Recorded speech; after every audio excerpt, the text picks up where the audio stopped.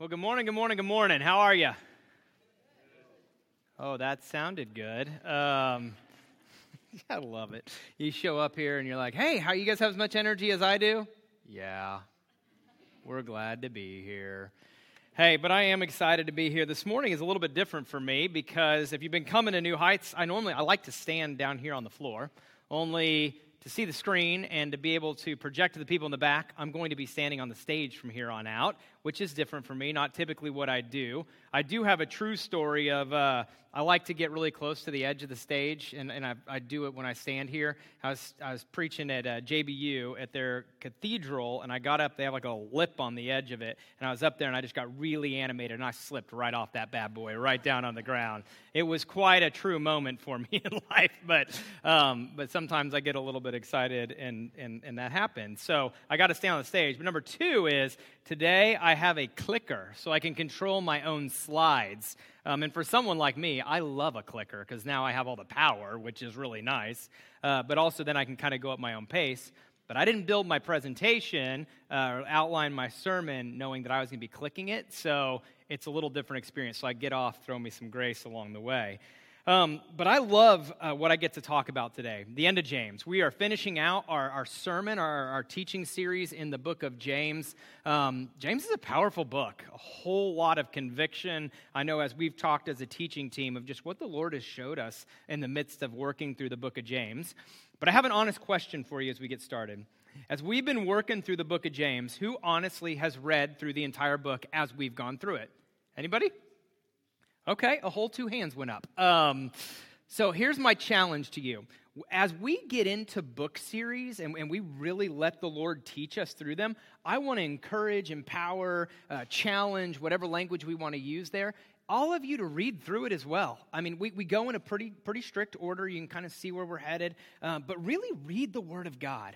I did my undergrad actually at John Brown University, and we would have an Old Testament class in one semester and a New Testament class in the other semester. And I remember our professors would assign the reading. Very few people would actually do it, which is our culture. We're just not great about reading things other than Twitter and Facebook. I don't think you read on Instagram. I don't have Instagram, but I think that's just pictures, right? It's both. Yeah, thanks. Bad sermon illustration. All right, so, but what I would do is I actually took the time to read through Scripture, and man, I was floored. If any of you have ever done the 365 days of reading through Scripture, how often you read something in the Word of God, and you're like, I had no idea that was in there. Or I don't have any idea what that means. Hello, minor prophets. I mean, like you break it all down, and the Lord speaks in that. So my encouragement to you all is as we get into our next book series, read it. It's the book of Psalms, so good luck. So we're going to be working through that next. But in that, Scripture has a lot to teach us. And this morning, as James wraps up his letter here, he's going to hit us with three major points. And catch this for just a minute. Remember, I think it's hard for us sometimes to remember that James did not sit down and write chapters and verses. Like, that's not how these original writings were done. They were letters. And they were written by an individual to a church, to a congregation, to a body, to a prophet, to fill in the blank. They were written as a letter in order to challenge, encourage, nourish, exhort, fill in the blank. And so as he's coming to the end of this letter, James wants to give us stuff to grab hold of and then do this, apply it to our lives. So we've got these landing points today as we come into the end of James that he's going, hey, church, Christ followers, grab this and actually implement it in your life. Back to the idea of being a do-something church. Like, do something with what God's got to teach us here. Three things. The first one is this, and for most of us, this should be like the gut-wrenching, like dagger to the gut right here. There's a call to be patient. Anybody in here need to work on patience? Anybody at all? I'd put my hand right up there. A few of you got your hands up. I loved it first service. Ron Sweeney, both hands went right up the minute I said it. He was owning his stuff. But there's a call to patience that exists in here. Number two, there are general issues regarding the church and Christ-following living, which are oaths, prayer, and suffering. Oaths will turn into speech. Speech, prayers, and suffering. And so there's this call of going, if you want to live out this authentic faith, here are the things you've got to implement in your life or be very cognizant of. And number 3, a call to bring back all who have wandered. There is a call on us as a body to find and seek out those that have known the truth and wandered away from it, or those that have heard the truth and have resisted it and want nothing to do with it. There is an action point for all of us to get involved in what God's got to do in people's lives. So we'll start with James 5, 7 through 11. Be patient then, brothers and sisters. And let me grab this real fast here. I want to read through the whole passage, but I love that James, all throughout his letter, brothers and sisters, brothers and sisters, brothers and sisters, there's this personal grab of, I like you, you belong to me, you're my brother or sister. I once heard a teacher, I don't think it was a pastor, but a teacher say this: the longest relationship in your life is with a sibling. The longest relationship in your life is with a brother or sister. Think about that for a minute. Our parents will probably be gone before. Our spouses we don't know for a certain period of time, or our significant others. So the point became like, this is the longest relationship in your life. What a cool thing to think about. And so even James grabbing hold of us, you're my brothers and sisters, this enduring relationship that we have together in the name of a Savior matters. Until the Lord's coming, see how did I click too far? See how the farmer waits for the land to yield its valuable crop, patiently waiting for the autumn and the spring rains. You too, be patient and stand firm, because the Lord's coming is near. Don't grumble against one another, brothers and sisters, or you will be judged. The judge is standing at the door. Brothers and sisters, as an example of patience in the face of suffering, take the prophets who spoke in the name of the Lord. As you know, we count as blessed those who have persevered. You have heard of Job's perseverance and have seen what the Lord finally brought about. The Lord is full of compassion and mercy. So as James starts out this section, he does something really profound that many scholars really challenge throughout most of his letter. Several scholars will say James does not exhort or hold a high Christology throughout his writing, meaning driving everything back to Christ. However, in this particular part of his letter, he clearly has a Christology focus. He uses this concept of until the Lord comes. Jesus would often say, I am going to be gone for a period, but I will return. I will be coming back in order to rescue you, to set you free, to bring you back to the Father. There is a coming back that existed in Jesus' language, and James is grabbing hold of that and going, don't lose sight of this. Jesus is coming back. And Jesus was so gracious to us, and he said, in my absence, I leave with you the Holy Spirit, right? So that you can, you're all like, oh, that was the answer. I leave with you the Holy Spirit so that you can still feel me and know me, and you can be in relationship with me. The Trinity. There's this Christology of recognizing that Christ is coming back, and in Christ's return, just as he says in Luke and in Matthew, when I return, I will set the captive free. I will set those that are oppressed free. Now, this is important because just before this section in James' letter here, he's speaking directly to the poor. And he's saying, in the midst of your suffering as somebody living in poverty, somebody who doesn't have enough food and doesn't have shelter and doesn't have all the things that they could want or even that they need in life, don't lose hope, persevere, something bigger is coming. Christ will return. You've not been forgotten. And so James takes this Christology and holds this at a high level of esteem here. The word patient is used 4 times in this section. Patient literally has the root of its meaning a sense of calm and expectancy. A sense of calm and expectancy. Now let me be very bold and say this. This is not me. Calm and expectancy, I mean, the minute somebody described me as calm and expectant would be crazy because I have that fiery, passionate, wild, crazy spirit. I'm always ready for the next thing. If I am cruising through life and trying to accomplish an objective of some kind, and there is a roadblock in my way, we will move it. If we can't move it, we will go around it. If we can't go around it, we will take a stick of dynamite and blow it up. I mean, whatever we've got to do to get around that roadblock.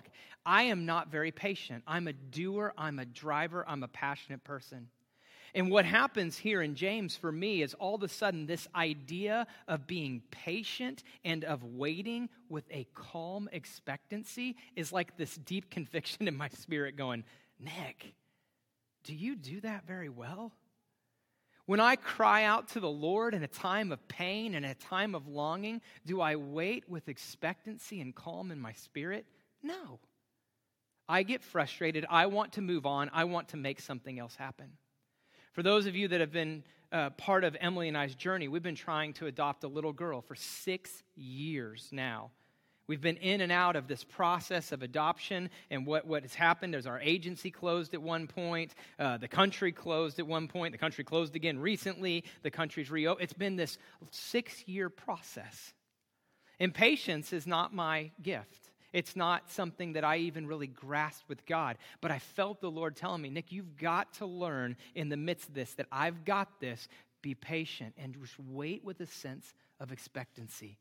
Something's coming.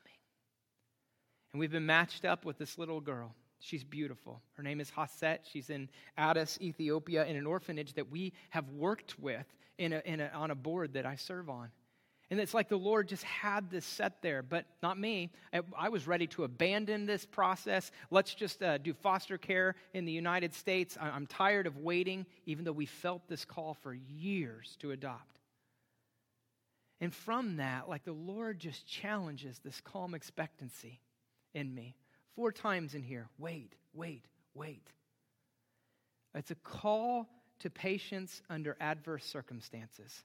Most of us, if we're really honest, we want to just get through something as fast as possible. But the Lord's saying, wait. There's nothing more convicting to me on a little bit lighter note of how bad I am at being patient in traffic. I have a bad mouth in traffic. And it's not that I'm dropping the F-bomb in the car or that I'm cursing in front of my children. It's just that every time somebody does something wrong in driving, I make a comment out loud. For the love. Don't they know how to drive? Don't text and drive. Like, I'm just like an angry little soul. Come on, it says yield. Yield does not mean stop. This is probably the one my boys would tell you I say all the time. On and on ramp, speed up fast. You don't go slow.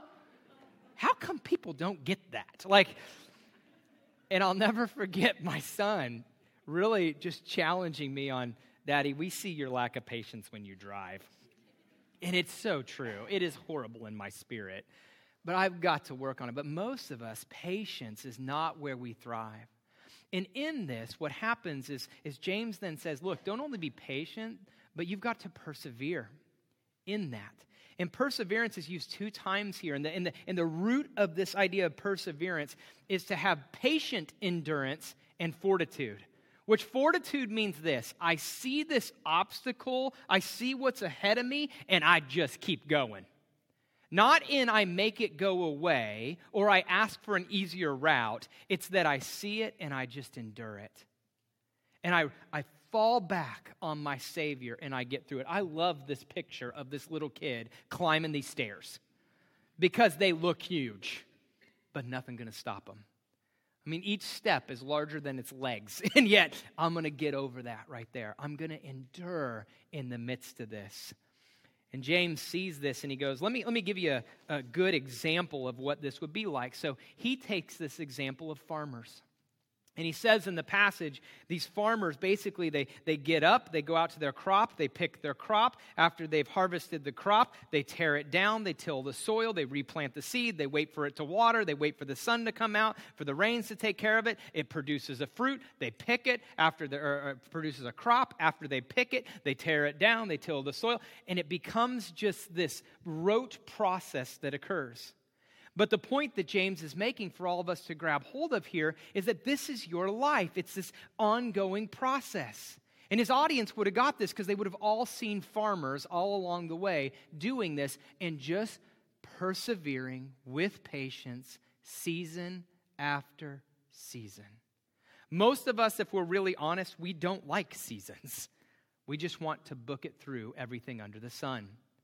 I thought to myself, if James were writing this letter, what might be some examples of what he would use today? Well, one of them is pregnancy. Anybody who went through pregnancy get the app that told you every day and every trimester and every part of along the way of what was going to happen? Or maybe you got the book to what to expect when expecting. I mean, like, pregnancy is a big deal in today's culture. Like, we're going to go through and write out every single one of these experiences, all with this, come on, let's just get there. There's nothing like seeing a woman who's in her third trimester who's utterly exhausted and just like, I just want the baby out. I'm done. I'm done with this. It's this expectancy, persevere, get through it as fast as possible. Or anybody travel on 49 on a regular basis right now? For the love, right? The traffic about to kill anybody? And let's be really honest, Northwest Arkansas traffic is we waited a whole extra 3 minutes, you know? It's not like we live in LA or Houston where literally their commutes could be 45, an hour and a half long because the traffic's so bad. But there's this expectancy, and many of us, our patience begins to fray in that. As a professor for years at JBU, I remember watching college student after college student. Some of this was you or is you. You just wanted to be out of college. I'm ready for it to be done. I'm ready to not have to study and take tests anymore. I'm just ready to get my degree and get a job and be able to make money or get married or whatever plan it is I have following college.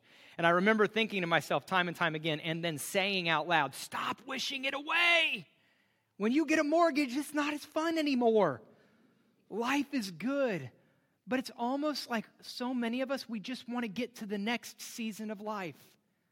We want to push through as fast as we can, and we're not patient in just experiencing this moment right here, right now. In psychology, we call it living in the here and now. Are you living in the here and now? Whether you're in pain and you're suffering, whether you're in poverty and you're struggling, whether you're rich and robust and have everything you could possibly want, in whatever season or place you're in, are you living in the here and now? Do you love this moment? And James is saying, hey, in this moment, there's an expectancy of waiting for something. And what you're waiting for is for this active and living God to come back. But don't wish away this moment right here, right now. Instead, in whatever season you're in, stand firm. All right, because I love you, I'm going to pop you pretty hard here, so just grab this one, okay? We have a problem in evangelicalism today. We have a problem in faith throughout the world today, and here's what it is. We get mad at God when He does not answer our prayer right now. How many of you have honestly sat with people or you yourselves get frustrated because God didn't give you what you want right now, and you will literally hear the words come out of your mouth, I'm just mad at God. I don't think I'm going to go to church for a season. I'm done with that for a while. Have you ever heard anybody say that? I hear it all the time. Not too long ago, we had an experience with some really good friends of ours. They were told that they were never going to be able to have children. And lo and behold, they have 2 beautiful children. Gorgeous. The Lord came through. They're trying to get pregnant with their 3rd child, and they can't. They've been trying for a while, and they can't. And I was actually sitting around a dinner party with this woman in this particular thing. She said, I'm just so mad at God. I'm just done with it. I'm done with going to church. I'm done with praying right now. It's like God doesn't even care. And I remember this angst in my spirit going, really? Hold on just a second here. You were told you would never have children, and you have 2 beautiful children. And now because God is not giving you the 3rd one that you want right now, you're mad at Him and you're done with Him? This is what we do. Donald Miller wrote a part of a book in which he talked about this idea of the slot machine God. And if we don't win that slot machine thing, that we pull that ripple trickle thing down and it doesn't give us what we want, we're mad at God. We're mad at God. Let me be very frank with you. I actually think when we get to heaven and we stand there at the day of judgment, it's not going to be all the sins that got preached from the pulpit. That, hey, these are all the things don't do in life. Don't have orgies. Don't get drunk. Don't be gay. Don't be fill in the blank. I don't think those are going to be all the ones where God's going to pop us in our heart. I think it's going to be right here. It's going to be, did you miss me because you didn't get what you wanted in your Americanized time frame? Man, that to me is convicting. We blame God when our prayers are not answered the way we want them right away. Please hear that. I love you, and it should challenge us. It challenges me. We live in a culture and a society today where we don't stand firm because we don't get our way. We expect God to give us what we want when we want it. That's not how the Lord of the universe works. Please hear that. So in this, what happens? When we grow weary in patience and we don't want to persevere, we take it out on other people. Anybody been there? Anybody been woken up? You're kind of irritated, you're impatient, and the next thing you know, it's the person right next to you. You're angry at your brothers, you're angry at your sisters, you're angry at your significant other, you're angry at your children. You just feel this like angst because you can't be patient. And what James sees here is your lack of patience and your lack of desire to persevere in whatever struggle or suffering or whatever's taking place in your life leads you to take it out on other people. So in this, don't grumble against one another. Don't do it. Keep that spirit in check or you'll be judged. The judge is standing at the door. So in this, there's this judgment that's going to come towards us when we have a lack of patience to endure and walk with the Spirit, and when we instead turn and flip it on other people. See, here's the deal. As I walk through this, I think time and time again, against each other. What does that mean? Well, James draws us back earlier in chapter 5 here and reminds us at this particular point that he's speaking to the poor among us, and he's saying, hey, poor, don't be mad and blame and grumble against the rich because you feel as if they're oppressing you. That's not what you should be doing. And likewise, rich, do not grumble and complain and oppress the poor and grumble against them because they are your brothers and sisters. Now here's my little political tangent for 2 seconds. In our culture today, we have to recognize something. There are people in poverty among us. There are people who don't have enough among us. There are people that are dependent upon your tax dollars in order to survive every single day of their life. Now, here's the deal. Some of us get a spirit and an angst in us in which we say, I just don't want people living off the system. I know they're just abusing it. They're out to take everything from everybody because they're lazy. In that grumble against people, that angst in our spirit, here's what it does. It divides us from one another. And it's not what God is calling us to do. Are there people that abuse the system? Absolutely. I work in nonprofit healthcare. I get it. I really do. But here's what I would love to say. The people that abuse the system and that are out to take and out to basically take advantage of you is probably 1 to 5% of the people out there. It's not the masses. 95% of the people work 2 jobs. They work endlessly to get by. They're out trying to figure out how to make ends meet by themselves because they don't want to use the system. But yet in Northwest Arkansas, if we took that for an example, we don't have enough housing for people. Do you know that? We certainly don't have enough housing for people that make below $30,000 a year, without it being literally half to 3/4 of their entire salary. Why do I push this? Because we can grumble against those people all we want.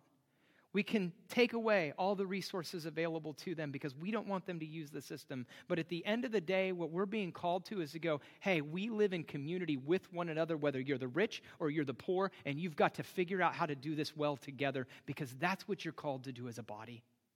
You will patiently endure this with one another. Receive that however you want, but recognize that a living and active God in this world says to us, come on. Do this together. And politically, we'll have to figure out what that looks like. Ultimately, James is saying the poor are not your enemy, just as the rich are not your enemy. And James draws us to the ultimate example. He gives us Job, right? Which Job is like the ultimate trump card, right? In pain, in agony, in life. And there's this great passage in Job that I love. It's one of my favorite verses in Scripture. And Job replies to his wife, who's basically saying, curse God and die, just get through this. He looks at his wife and says, you are talking like a foolish woman. That's not my favorite part. I wouldn't let my wife know that. Shall we accept the good from God and not the trouble? I love that. And in this, Job did not sin in what he said. Should I accept just the good in life? And when things are good, I'm loving God, praising Him, and everything's great in life. But when trouble comes, I'm going to complain, I'm going to curse, I'm going to wish away God. No. In that, we've got to learn to endure and to have patience in the midst of whatever we're going through. And here's another bold statement to that.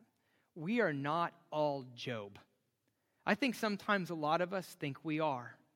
A good buddy of mine, we had a great moment in time in which he in 1 week got rear-ended, jacked up his car pretty bad. He also dropped his phone and shattered the screen on it. And in a conversation, he goes, I just feel like I'm having a Job week. And it's that moment when you're kind of like, really? Like we're going to compare, a fender bender and a dropped phone to losing everything. I'm going to go with this is not a Job week. And Lord, give me the ability to gently rebuke my brother. We need some perspective on the pain and suffering that people do endure. So in pain and suffering, what does it look like to walk with God in the midst of that? Because what we ultimately learn here is in the passages, James is using this word until, which literally means until we find purpose in the midst of the journey. It's that famous quote or line that it's not the destination that matters, it's the journey to get there, right? That's what matters. It's the idea of purpose in our suffering, purpose in our pain. Here's another one. Maybe it's not suffering or pain that you're in. It's just purpose in waiting as you go along. What purpose do you find today in the midst of your life, whatever it might be? Do you know your purpose? Now, here's the deal. I don't believe that every time we walk through life, in every circumstance and situation that we're in, that God is sitting there going, have you learned your purpose? I'm writing it down. And until you learn it, I'm just going to keep making you go through until I can write down that you learned the purpose. I don't think we live with an active God like that. What I do think God does is say, hey, I'm with you on this. Can you find purpose in me as you develop patience, or as you endure in pain, or as you learn to live in community with one another? Can you find purpose in it? That's what I feel like God is constantly drawing us back to. So what purpose do you have in life? So James continues here in his letter in 5:11 through 18. He says this, as you know, we count it blessed those who have persevered, as you have heard about Job's perseverance, which we just talked about, and have seen what the Lord finally brought about. The Lord is full of compassion and mercy. He's full of it. He's got an abundance of it. He wants to lump on you even when you're struggling and complaining about your first world problems, right? And in that, above all, my brothers and sisters, do not swear, not by heaven or by earth or by anything else. All you need to say is a simple yes or no, otherwise you will be condemned. Is anyone among you in trouble? Let them pray. Is anyone happy? Let them sing songs of praise. Is anyone among you sick? Let them call on the elders of the church to pray over them and anoint them with oil in the name of the Lord. And the prayer offered in faith will make the sick person well, and the Lord will raise them up. If they have sinned, they will be forgiven. Therefore, confess your sins to each other and pray for each other so that you may be healed. For the prayer of a righteous person is powerful and effective. And in this, Elijah was a human being, even as we are. He prayed earnestly that it would not rain, and it did not rain on the land for 3.5 years. And again he prayed, and the heavens gave rain, and the earth produced its crops. So James now pulls us into his closing themes of his letter that he wrote. And it's 3 of them. It's that speech, prayer, and suffering. Now, here's what's awesome about the book of James, the letter that James wrote. This is consistent with everything you've heard for the last several months as we've walked through the book.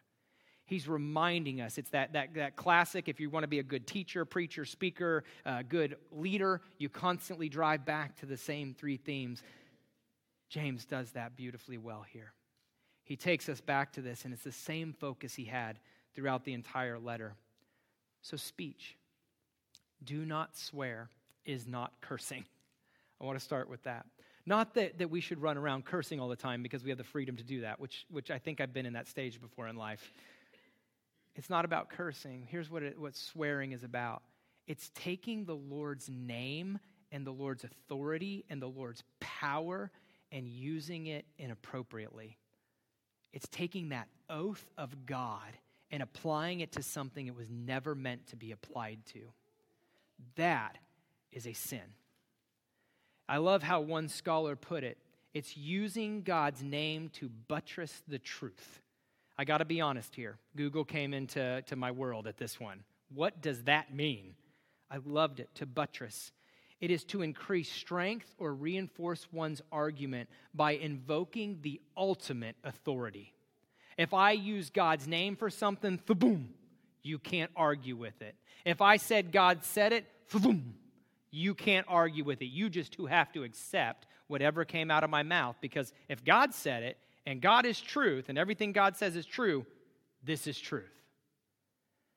And so James is saying, hey, in this, slow down. You need to let your yeses be yes. If you're taking an oath or you're making a statement in my name, you better make sure it's dead on. Otherwise, you're entering into a place of sin. And as he's talked about throughout James, if you're speaking it in my name and you're leading people theologically astray, you're leading them into sin, and you're going to be held at a higher account for that. Leviticus 19:12, do not swear falsely by my name, and so profane the name of your God, for I am the Lord. All throughout Scripture, God makes this point of going, my name has authority, my name has power. Don't misuse it. And I think there are times in our lives that we misuse the Lord's name. And let me say this. I think at times we do it unintentionally, and I think at times we do it intentionally. An example of unintentionally. Has anybody ever heard somebody along the way say, you shall never drink alcohol in the name of the Lord, for that's a sin? I've heard it many times. Well, theologically, I believe that person was probably taught that throughout their lifetime. Maybe they were a part of a denomination that stood strong on that platform. Maybe their parents believed that in the name of the Lord, this is absolute truth. And so therefore they go about telling people, this is the truth. This is what God said. This is God. And in reality, it's bad theology. It's not accurate. But it's an unintentional using of God's name. I think we accidentally do this to people sometimes. Man, I just really feel like God's telling you, fill in the blank. Well, you better be darn sure that that's what God's saying about that person through you as you're speaking that out loud, because there are plenty of examples throughout time of people going, this was spoken over me and this hurt my life. Slow down. Slow down. Again, hear me. A lot of grace here because I think we do it unintentionally. We long to hear from the Lord. We long to walk in that. And unintentionally, we use God's name in a way that it wasn't meant to be used. But it still results in us being warned about it. But then I think there's this. I think there's when people intentionally use God's name in order to get their way, to get what they want. For a period of time, I worked with a couple that was in relationship, and one of the individuals was saying, hey, God told me that we're going to get married. God told me that this relationship is right. The other person did not have that same peace. Stayed in relationship, off and on, engaged at one point. And man, I'll tell you this. God said it to one person. That person stood on that platform, and it really messed the other person up for a period of time because they couldn't find God saying that to them. They eventually broke up. They were kind of an it couple at a church working together. I ran into the young woman at a coffee shop a few years later, asked her how she was doing in the midst of that. hasn't been back to church, kind of stepped away from God, just really felt like that abusive relationship, that manipulative situation just drew me away from God. And it was because in the name of God.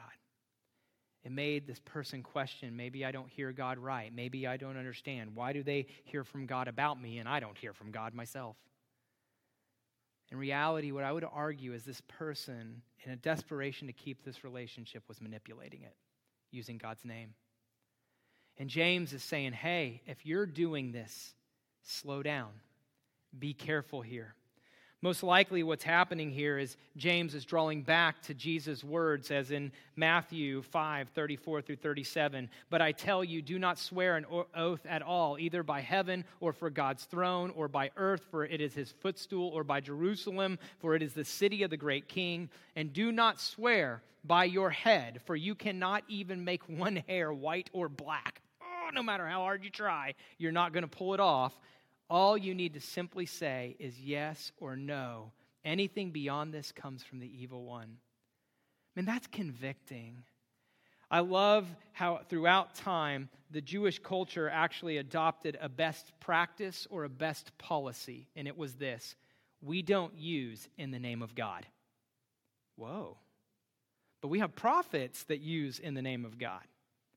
But Jewish best practice, it doesn't mean they never do it, but it means the go-to is not to use the Lord's name, because if we're wrong or if we miss it, we can cause other people to fall into sin.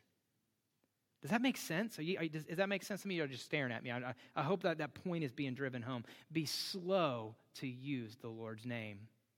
And what's happening here, why is this taking place? Why is this the best practice? This oath-taking thing, throughout history and culture, if you were to join some pagan sect, if you were to become a part of some satanic worship group, fill in the blank, you had to go through an oath ceremony.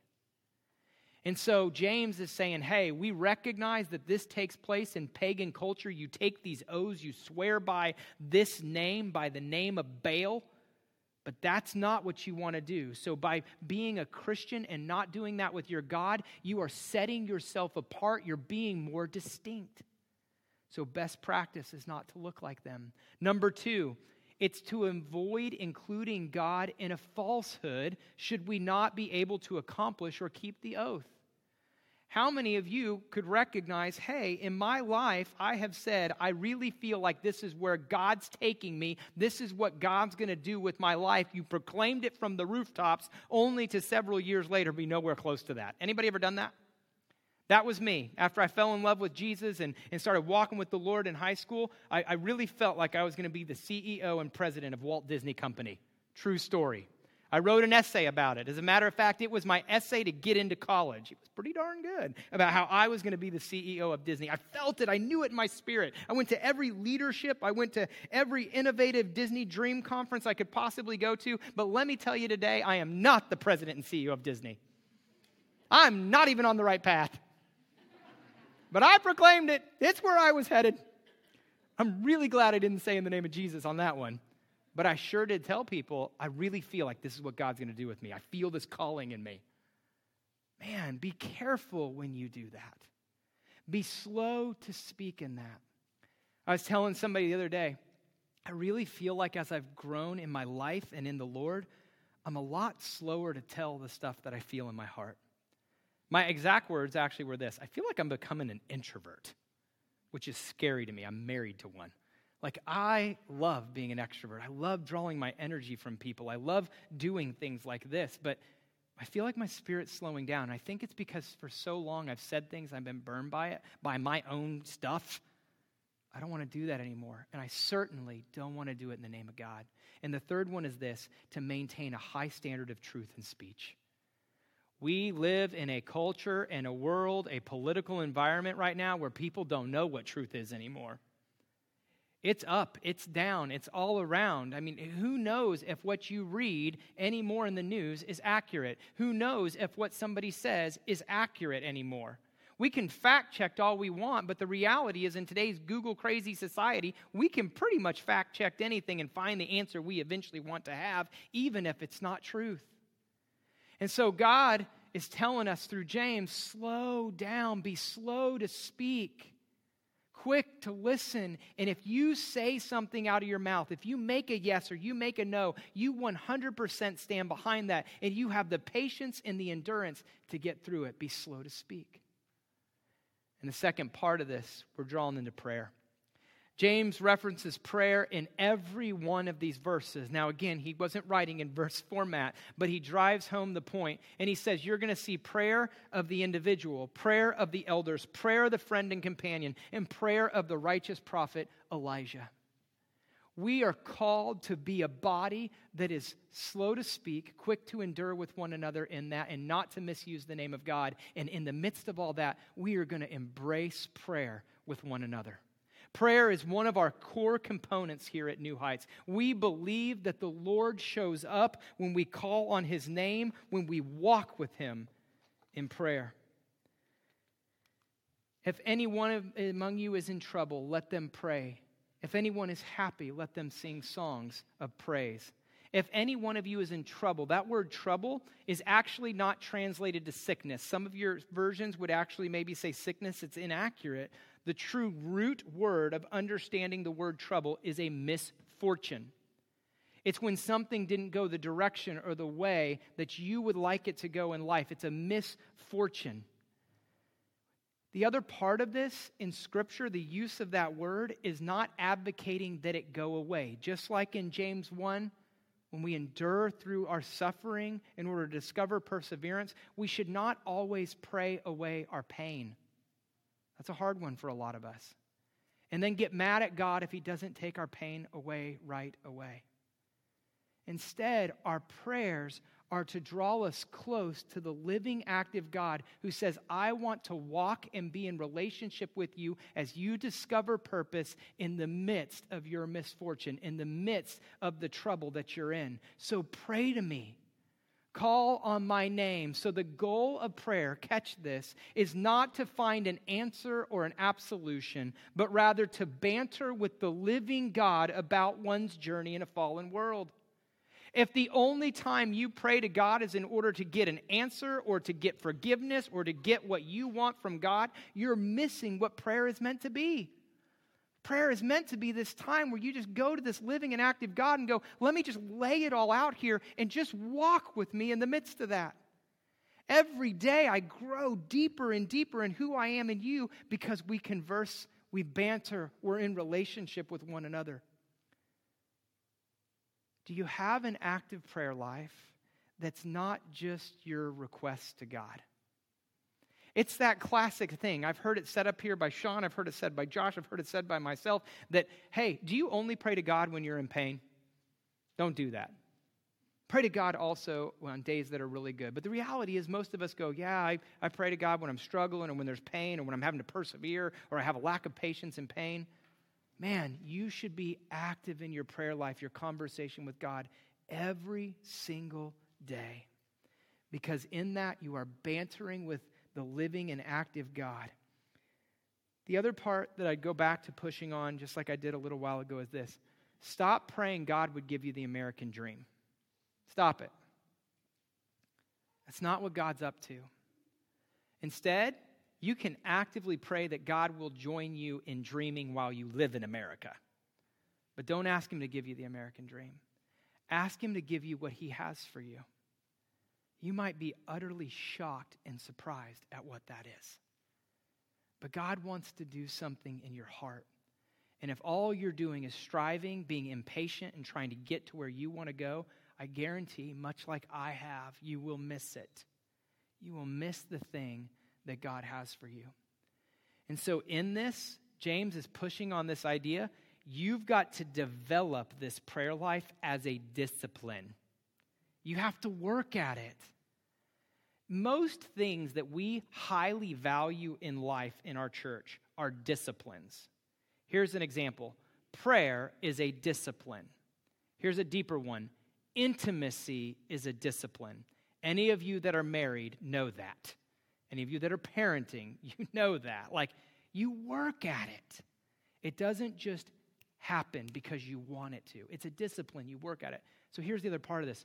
Joy is a discipline. You cultivate it in your spirit by a conscious choice day after day. I am blown away as a man who sits with people often when I just see all the pain, the hurt, the suffering, the adversity that they're walking through, and yet they are just these joyful spirits. And I long for that. Literally in my world, as people are passing away in the hospital, they oftentimes will talk about how like what you poured into your life over time is what comes out of you when you're kind of in and out of a state of consciousness. And they will tell story after story of people that they could tell that just had a discipline of joy or thankfulness in their life, because even in and out of their consciousness, they would just sing praises, or they'd have these just statements of joy and love. It would just become this outpouring in their lives. But people that sowed in bitterness and unforgiveness and resentment, man, they are mean in their last days, hours of life. I want that type of joy, but here's the deal. I have to work at it. And part of working at it might be sitting with God in my prayer life every day and saying, Lord, meet me here in this discipline. And then in that, the elders pray and our friends pray. James says, you do prayer in community. Catch that. At New Heights, again, one thing we deeply value is living this out in community. Why do we do it? It's to carry one another's burdens. We do life together so that you don't have to feel alone. See, in evangelicalism, we've learned something. We have this little zipper from the top of our head to the balls of our feet, but we've learned how to unzip it just enough to let like enough stuff come out that like makes us look like we're really authentic, because we love that word. Like, I'm going to really let you see and know me. But the reality is, if somebody came up to you and just grabbed that zipper and went whoosh, like just all this stuff would come out of you. We want to be that kind of community. Let's just go run up to each other and whoosh, just get it out. And in that, here's the deal. We then carry one another's burdens. We then walk through life with one another in your sin that you're living in, or that you desperately want to get away from, or that you're unaware of. But we can't do that if we don't seek one another out in prayer from our elders and our friends. And I love this. In Scripture, he says, you're going to anoint each other with oil. Why would the elders do this anointing with oil? For one, it was actually a medicine. It was medicinal, saying, hey, here's the healing. Let's get some peace to feel if you can numb some of that pain. There was literally this healing that came forth from it. But the second thing was this oil that was used in prayer was a sign of faith, that what we're praying to God about, he hears. He can heal the sick. He can do whatever he wants in the midst of that. But we're going to stay with one another even if he doesn't heal us in that. We're not going to walk away from God if he doesn't answer our prayer for healing right now. We're just going to anoint each other with oil. We have a calling to walk in life with that. Now, some of you know I have a softness in my heart for Catholicism. And one of the core tenets, beliefs of Catholicism is the idea of confession. Do I think they get it right? No. Do I think we get it right in evangelicalism? No. I think there's a good middle ground of practicing the art of confession. But we've got to get back to it. To walk to one another and go, look, let me confess my sin, because when I confess it, I bring it in the light and it no longer consumes me. You now get to ask me about it. If I confess that I'm struggling with something and I know you're going to ask me about it in a couple hours or a couple of days, heavens, it might stop me from getting involved in it. As somebody who gets oftentimes an opportunity to speak to young marrieds or those that are getting ready to get married or those that are married about pornography, I always say, if you're about to look at pornography, confess that sin to your spouse. Say, I'm really struggling with pornography. Here's when I typically look at it. Here's when it typically becomes part of my life. Because here's the deal. Later on, your spouse is going to ask you about it. And you're going to have to say, I know I confessed it, but I did it anyway. Or you're going to say, I confessed it to you. I felt like you could carry that burden with me. You prayed over me. You walked in it. And man, I did not go there. When we confess our sin, we build accountability in it. But it takes us doing it with one another and praying over that. My brothers and sisters, if one of you should wander from the truth and someone should bring that person back, remember this: whoever turns a sinner from the error of their ways will save them from death and cover a multitude of sins. As James lands this letter, he doesn't end it with a good warm greeting like Paul does. He just kind of smacks us here at the end and goes, look, if you're wandering from the faith, it's most likely due to the fact that you are suffering from something. And in that, you've got to be called back by your brothers and sisters to be able to do that more gracefully with patience and endurance and perseverance. But don't stop. Don't give up. So James gives us 3 significant theological ideas to grab hold of here at the end. Number 1, Christians have an opportunity and a responsibility to live in relationship with one another. You have to do this together. You cannot do it alone. I have a dear friend of mine. He's a homosexual. And I love him with my entire heart. And we were praying one day.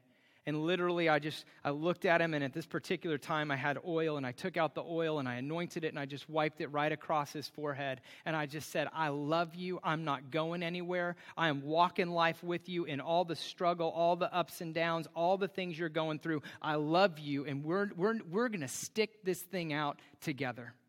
I'm not going to let you run away from Jesus, who loves you and craves you because of something in your life. I'm not going to do it. I'm going to anoint you with this oil.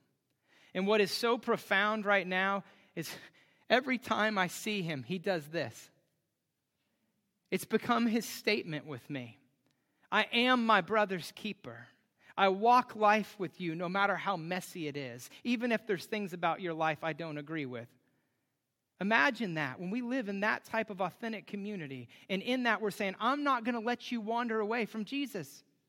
I'm going to draw you back every time. And the second part of this is why? Because there is a real penalty for sin, and it is death.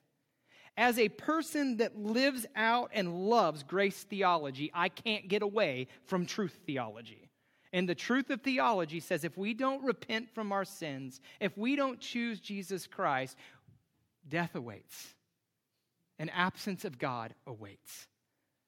That should scare the bejesus out of all of us in this room to say we don't want a single friend, a single family member, a single colleague, a single person in Northwest Arkansas, a single person in the United States of America, a single person in the entire world to perish because we didn't do our job of living out authentic community with one another, going, come on.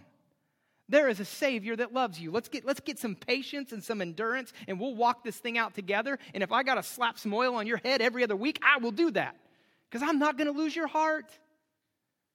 I have a passionate 12-year-old child who, for the love, tests everything inside of me. But every night when he goes to bed, no matter how hard that day has been, Tenny, I will never lose your heart. I will speak those words over him, and I mean it. Because I know when I go in my room and I lay my head down on that pillow, the Savior of the world, the God, the creator of all things, looks at me and says, Nick, I will not lose your heart. And the last thing is this. Reconciliation with God covers a multitude of sins. Amen? It's biblical. Our sins are covered by the blood of Jesus Christ. And every time we call on His name, every time we enter into His presence, every time we go there together, God shows up and says, I got this sin thing. You all messy, but I got you. And we're going to walk this together. So as we close today, at New Heights, as most of you know, we have communion on the sides. Go take communion with one another. And here's my push on some of you. If something hits you today, if you're misusing the name of God, if you're being impatient, if you're mad at God over some first world problem in your life, or you really just need to get real with God because some sin is holding you down, find somebody on our prayer team. They're not elders by the status of the way we do church and the bylaws, but they're elders in the way they care and love for one another. Or grab that friend or companion and go, I want to get a little bit deeper. I want to do life more honestly and authentically. Pull that zipper down on me and pray over me. Don't let me do this alone. And I don't know if we have some anointing oil right now, but if we don't, just stick your finger in that cup right there, get some blood on it, and anoint them with that, because I guarantee that's just as symbolic to our Savior. We want to walk in authentic community with one another. But you got to do it. Please hear that. It doesn't just happen. You've got to be intentional. Just like you develop joy as a discipline, we develop community as a discipline. So Lord God, just fall in this place. Challenge each and every one of us at the core of our being to fall deeper in love with you and to be able to walk this life with one another. Help us to learn patience. Help us to endure suffering. Help us to lay down all the things we want and ultimately to seek your purpose in our lives. Thank you for James's letter that challenges us to not let one single person in our life go through life alone or without knowing how much you love them. I'll never lose your heart, Nick. I'll never lose your heart, all of you hearing this today. I'll never lose your heart, Jesus said from the cross. We love you, Lord Jesus. Amen.